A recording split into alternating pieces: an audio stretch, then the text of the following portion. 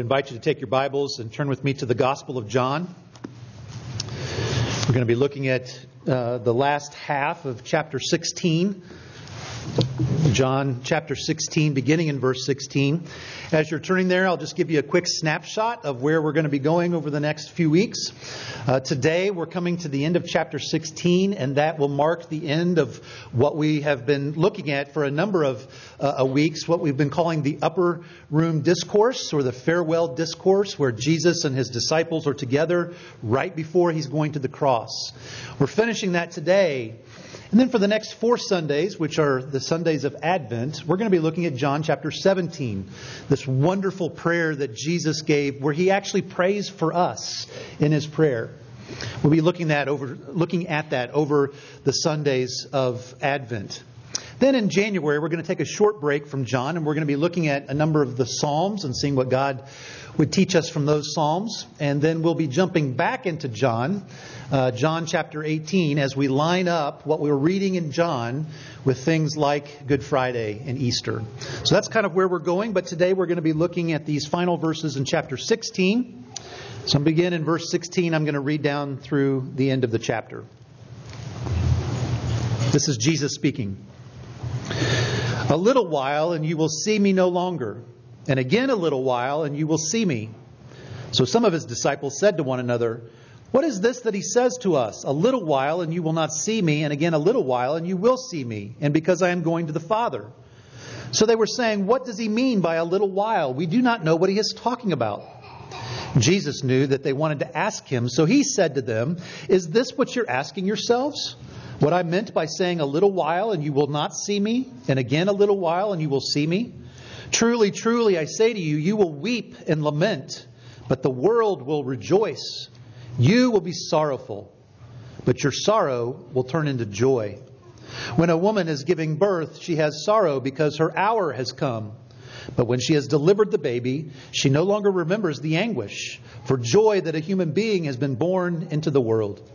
So also you have sorrow now, but I will see you again, and your hearts will rejoice, and no one will take your joy from you. In that day you will ask nothing of me. Truly, truly, I say to you, whatever you ask of the Father in my name, He will give it to you. Until now you have asked nothing in my name. Ask, and you will receive, that your joy may be full. I have said these things to you in figures of speech. The hour is coming when I will no longer speak to you in figures of speech, but will tell you plainly about the Father. And that day you will ask in my name, and I do not say to you that I will ask the Father on your behalf, for the Father Himself loves you, because you have loved me and have believed that I came from God. I came from the Father and have come into the world, and now I am leaving the world and going to the Father." His disciples said, "Now you are speaking plainly and not using figurative speech. Now we know that you know all things and do not need anyone to question you. This is why we believe that you came from God." Jesus answered them, "Do you now believe? Behold, the hour is coming. Indeed, it has come when you will be scattered, each to his own home, and will leave me alone. Yet I am not alone, for the Father is with me. I have said these things to you that in me you may have peace. In the world you will have tribulation, but take heart. I have overcome the world." Let's pray together.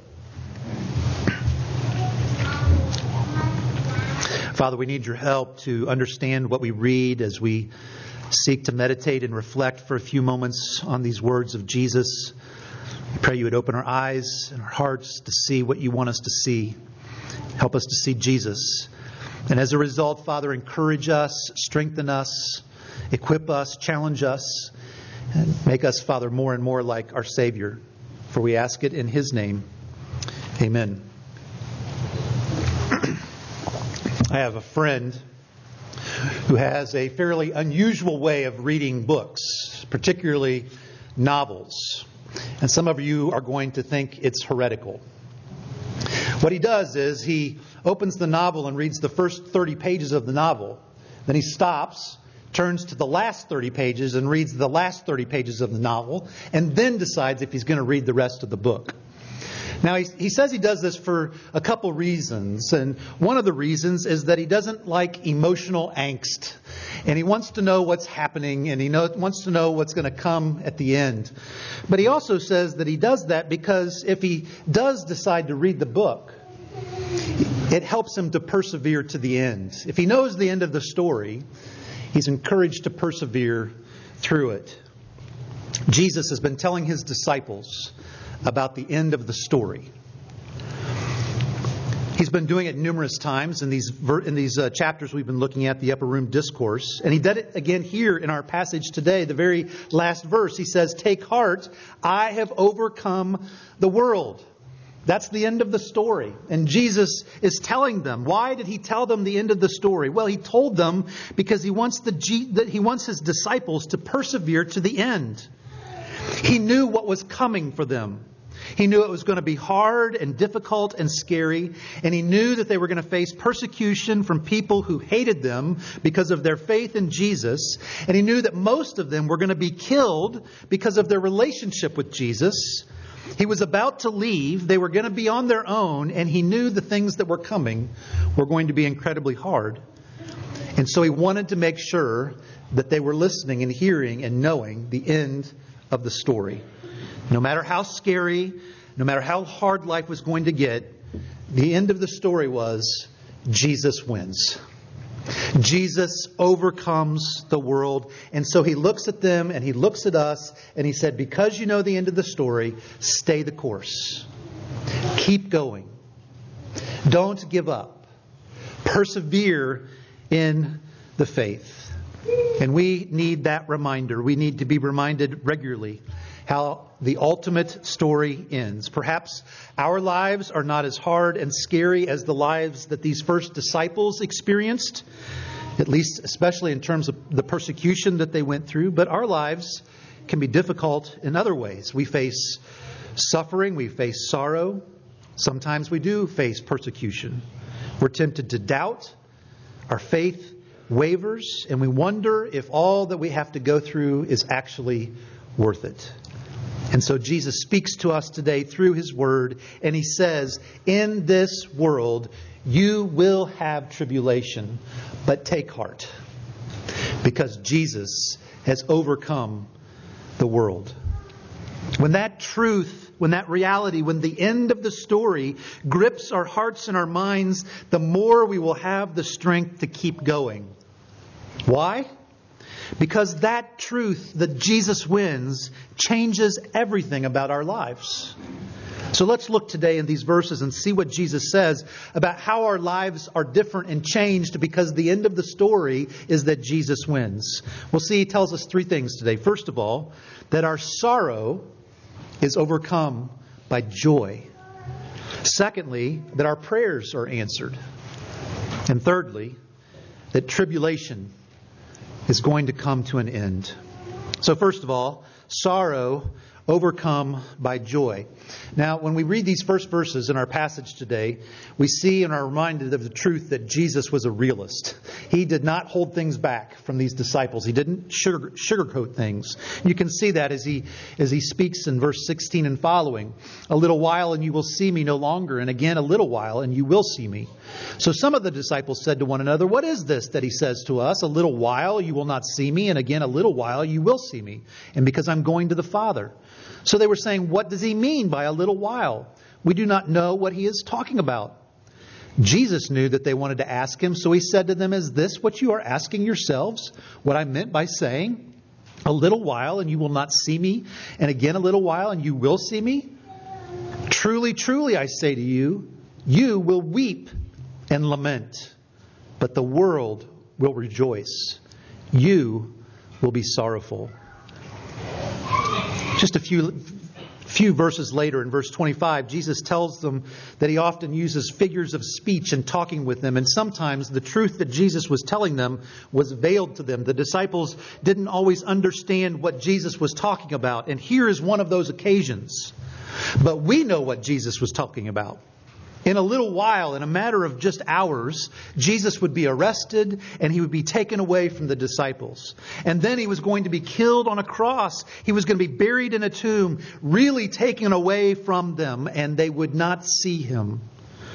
But in 3 days, he would rise from the dead. He would be resurrected, and then they would get to see him again. And eventually the Holy Spirit was going to come to them and come into them, and then Jesus would commune with his disciples forever through the Holy Spirit.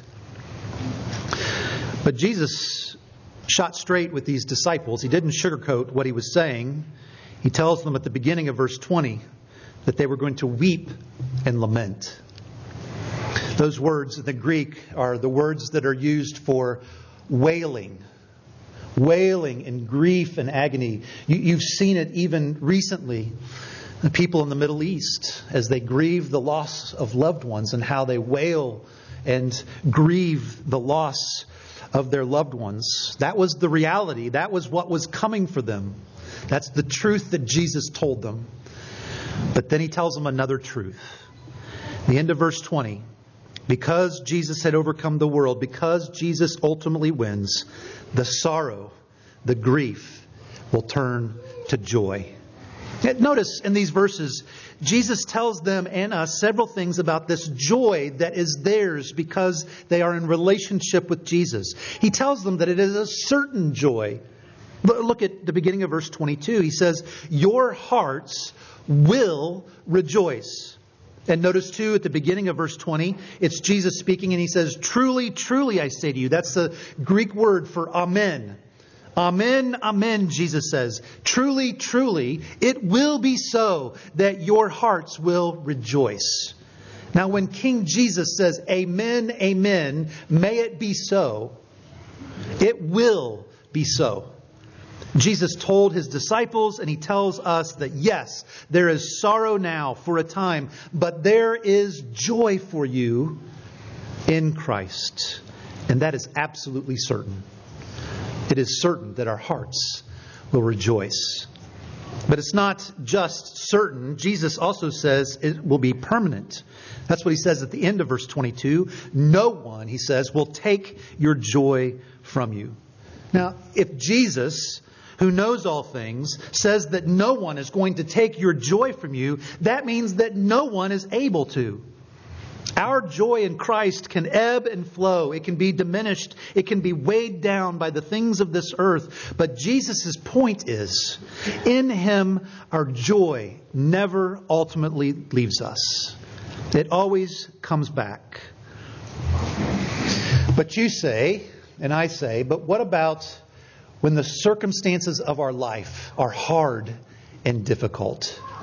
Well, Jesus addressed that as well. He said not only is the joy in Christ certain and permanent, he went on to say that it is greater than our circumstances. You see this illustration that Jesus uses in verse 21, a common, easy to understand illustration for the people when they heard it. When a woman is giving birth, she has sorrow because her hour has come. But when she has delivered the baby, she no longer remembers the anguish for joy that a human being has been born into the world. You see this illustration that Jesus uses, a woman experiencing pain in the process of giving birth to a child. And remember, this is Jesus speaking in the first century. No hospitals. Epidurals weren't a thing back then. Women going through pregnancy, going through delivery, experienced the pain that they experienced was particularly real. But what did Jesus say? Once that child has arrived, the pain and the anguish, they begin to fade away. Maybe not immediately, maybe not even quickly. But the child that has arrived causes the mother to forget the pain. The joy of the child captivates the mother in such a way that the pain that she went through isn't as much on her mind at that point. Let's reflect on this just for a moment. Jesus doesn't say here that there isn't any pain. He says the opposite. There is pain. There is suffering. There is sorrow. But his point is that even when the circumstances of our lives bring pain and suffering and worry and grief, for those who are in Christ Jesus, there is a deeper joy. Not a joy because of the sorrow, but a deeper joy in the midst of the sorrow, deeper than the grief. Our joy in Christ is greater than our circumstances. One commentator that I read put it this way: if our joy is anchored not in the circumstances of life, but in Jesus' love for us, then when the sorrow and the grief comes, it drives us deeper into the source of our joy. Brothers and sisters in Christ, if your source of joy is in the circumstances of your life, then when the circumstances of your life are not joyous, your joy will be gone. But if your source of joy is Jesus' love for you, then when the circumstances get difficult and hard and the sorrows come, it drives you back to the source. It drives you back to Jesus and His love for you. He says that our joy that we have in Christ is greater than our circumstances. It's permanent. It's certain. He also says it's objective. It's not subjective. The joy he talks about is not vague. It's not shadowy. It's not just a feeling. It's objective. It's real. It's concrete. Did you notice that 4 times in these verses, Jesus tells the disciples that they're going to see Him? He says it in verse 16. He says it again in verse 17. He says it in verse 19. And in verse 22, he says that He will see them. The disciples were going to get to see Jesus again after His resurrection, before His ascension. They weren't going to just have to think about Him. They weren't going to have to recall memories of what He said and what He did. They were going to actually see Jesus objectively. And that objectively seeing Jesus would lead to their joy. The same is true for us, brothers and sisters in Christ. We don't get to see Jesus as these first disciples did until Jesus returns in His second coming. But the joy that is ours because that Jesus loves us is no less objective. Now we have the Holy Spirit living in us, living with us. And as we saw last week, Jesus said that that's even better than seeing Him in flesh and blood. We have the Father. We have Jesus because we have the Holy Spirit in us. And that reality leads to real, true, deep joy. Because Jesus wins, because Jesus has overcome the world, it changes how we live our lives now. We don't have to deny or to live like there's no sorrow or grief or hardships or difficulties in life. There are plenty. But we know and we believe that in the midst of those hard things, we have joy because Jesus loves us. And that joy, he says, is certain, it is permanent, it is greater than our circumstances, it's objective. It reminds us of the hymn, "Turn Your Eyes Upon Jesus." O soul, are you weary and troubled? No light in the darkness you see? There's light for a look at the Savior, and life more abundant and free. Turn your eyes upon Jesus. Look full in His wonderful face, and the things of earth will grow strangely dim in the light of His glory and grace. It's the first thing that's different for us, how our lives are changed because the end of the story is Jesus wins, is that we have sorrow that is overcome by joy. But secondly, the second thing that changes for us because Jesus wins is that we have prayers that are answered. We have hope that our prayers are answered. We see that in verses 23 and following. In that day you will ask nothing of me. Truly, truly, I say to you, whatever you ask of the Father in my name, He will give it to you. Until now you have received nothing in my name. Ask, and you will receive, that your joy may be full. I have said these things to you in figures of speech. The hour is coming when I will no longer speak to you in figures of speech, but will tell you plainly about the Father. In that day you will ask in my name. And I do not say to you that I will ask the Father on your behalf, for the Father Himself loves you, because you have loved me and have believed that I came from God. 6 times in verses 23 to 26, Jesus talks about asking for things in prayer. And He also talks about those prayers being answered. Notice what Jesus said about how we should pray. He says that we are to pray in His name. He points out that up until then, the disciples hadn't prayed in Jesus' name. But now, because of what was about to take place, they were to pray in Jesus' name. That's important and encouraging news for us. It means that as Jesus went away from those disciples, as the Holy Spirit came to them and to us, now they had and we have direct access to the Father through the Holy Spirit because of the completed work of the Son. It meant that they could now pray to the Father with the power and the authority of Jesus, and we can do the same. And as they did, the Father would give to them what they asked. Brothers and sisters in Christ, this is true for us as well. If we pray to the Father through the Holy Spirit in the name of the Son, we have assurance that our prayers will be answered. Maybe not exactly like we want them to be. Maybe not exactly like we pray them. But we have the assurance that God will answer our prayers. I picked up a way of thinking about this from someone. I don't remember who said it. But it goes something like this. The Father will give us everything we would have asked if we knew all that He knows. As we pray to the Father in Jesus' name and in accord with Jesus' purpose and His will, then we have assurance that He will answer those prayers. So let's reflect on that for a moment. What are some things that we know? What are some things we know with certainty that are in accord with the purpose and the will of Jesus? We know that He desires and delights in us conquering the sin in our lives, of rooting it out. We know that the Lord wants the good news of the gospel to spread to every nation and tribe and language. We know that the Lord desires us to glorify Him in our vocations as we seek to be good workers. We know that the Lord wants us to be good stewards of all the resources that He has given to us. We know that the Lord wants to strengthen our faith and draw us closer to Himself as we go through illnesses and sickness. These are things we know are in accord with the will and the purpose of Jesus. We should pray for these things. All our prayers will be answered as we pray according to the purpose and the will of the Lord. And why do we know that that's the case? Well, what did Jesus say in verse 27? Because the Father loves us. That's why we know that our prayers will be answered, because our Father loves us. Your Father loves you more than you can love anybody else or anybody else could love you. Your Father knows you and He loves you. And because that's true, you can know that He's going to answer your prayers. Now, let me just say something very quick, a quick comment about verse 27. Sometimes we look at verse 27 and it might sound like Jesus is saying that the Father's love for us is a result of us loving Jesus and believing in Jesus, as if we're earning the Father's love by doing something, by meriting it. But that's not the sense of the Greek words that Jesus spoke here.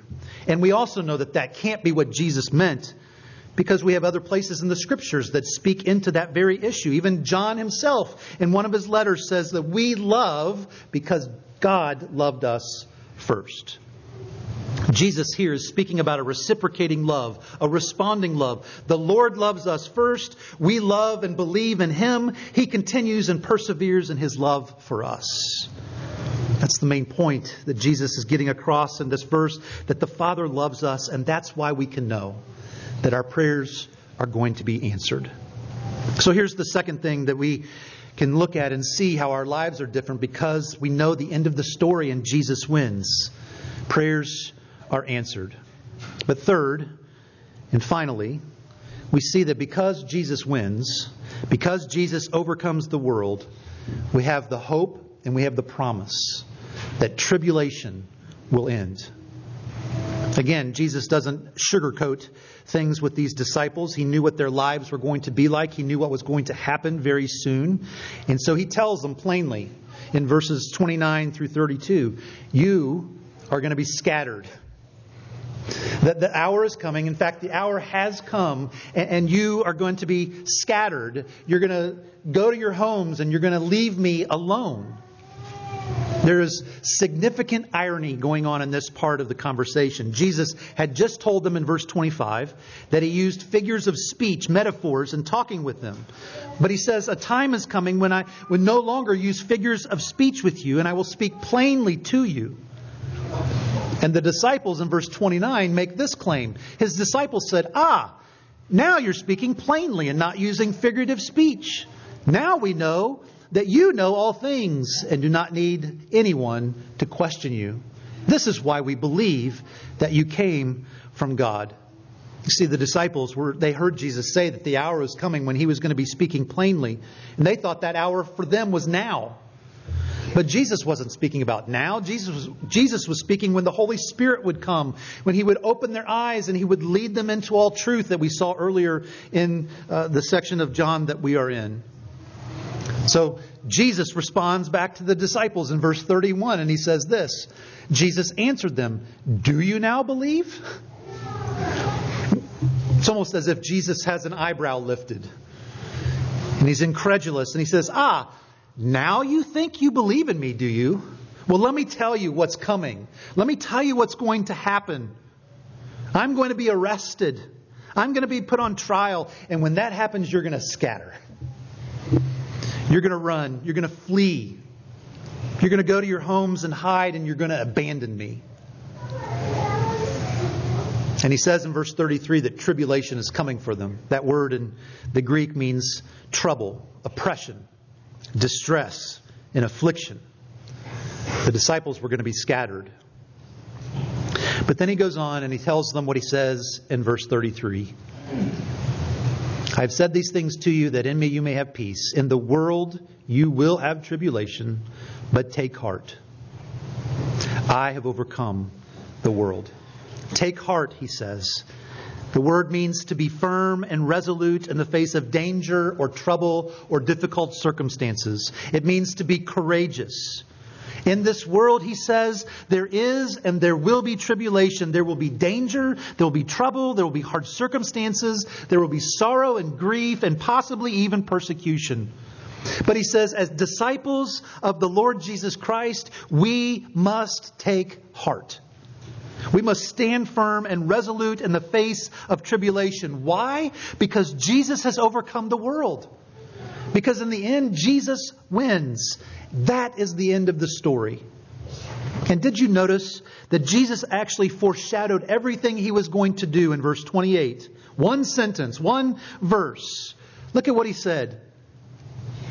I came from the Father and have come into the world, and now I am leaving the world and going to the Father.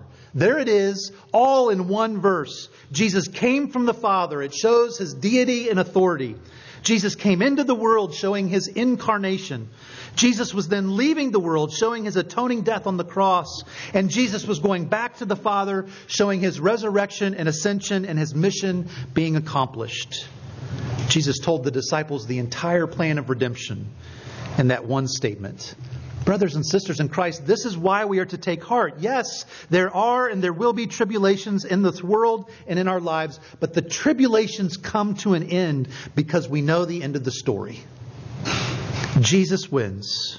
Through His deity, His incarnation, His death, His resurrection, His ascension, Jesus overcomes the world. Let's think about it this way. Let's go back to the illustration that Jesus used in verse 21. Did you notice the language that Jesus used as He was speaking about this woman in the illustration? When a woman is giving birth, she has sorrow. Why? Because her hour has come. Now that's a unique statement, a unique phrase. But it's a common phrase that Jesus used over and over and over again. And in John's Gospel, that phrase, the hour of Jesus, always means the same thing. Jesus' death. In the first century in Israel, any woman who was pregnant and was going to give birth was going to go through significant pain and suffering and was risking death. That was her hour. And Jesus tells His disciples and He tells us that in His hour, which was at hand, He was going to go through pain and suffering and not just the risk of death. He most assuredly was going to die. Why? He died the death that we deserve to die. Why? So that we could be born. So that we could be born again, given life, given new life in Him. And because that is true, Jesus says, take heart. Have peace. Some of you know the story of Horatio Spafford. This was a man who knew something about tribulation and sorrow and difficult circumstances of life. He was a successful attorney and a real estate investor. He lost a great fortune in the Great Chicago Fire of 1871. Shortly after that, his 4-year-old son died of scarlet fever. After they got through the initial grief and the funeral, Spafford thought that it would be good if he and his family could just get away for a while, go on holiday. He needed to finish some business, so he put his wife and his 4 daughters on a ship to go to England so that they could have some time away from all of the agony that they had been experiencing. While the ship was crossing the Atlantic on its way to England, it was involved in a horrific collision with another vessel, and it eventually sank. Some people survived, but 200 people died, including all 4 of Spafford's daughters. His wife survived, and when Anna got to England, she sent a telegram back to Horatio in the United States, who by that time had heard about the ship sinking. And he opened the telegram and it said, "Saved alone. What should I do?" Spafford immediately set sail for England to be with his wife, and the captain of that ship that he was on knew what had happened to the ship that his wife and daughters had been on. And as they were, at one point during the trip, the captain called Horatio to join him at the front of the ship, and he told him that they were just at that moment passing over the very spot where the ship with his daughters had sunk. As Horatio reflected on all the tribulation that he went through in his life, and especially the tribulation of his daughters dying in the shipwreck, he reflected on all of those things and he put down his thoughts.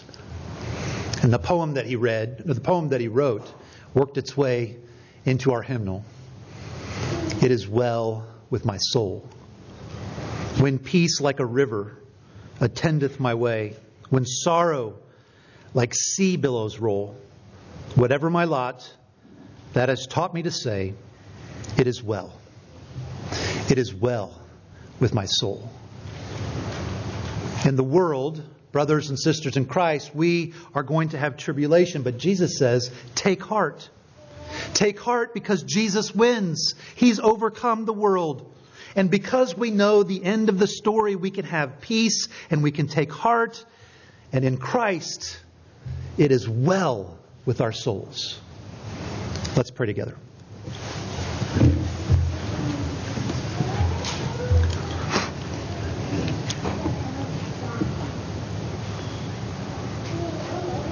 Father, it's one thing for us to read these words of Jesus and perhaps even to be encouraged by what He says to us as we sit here in this place.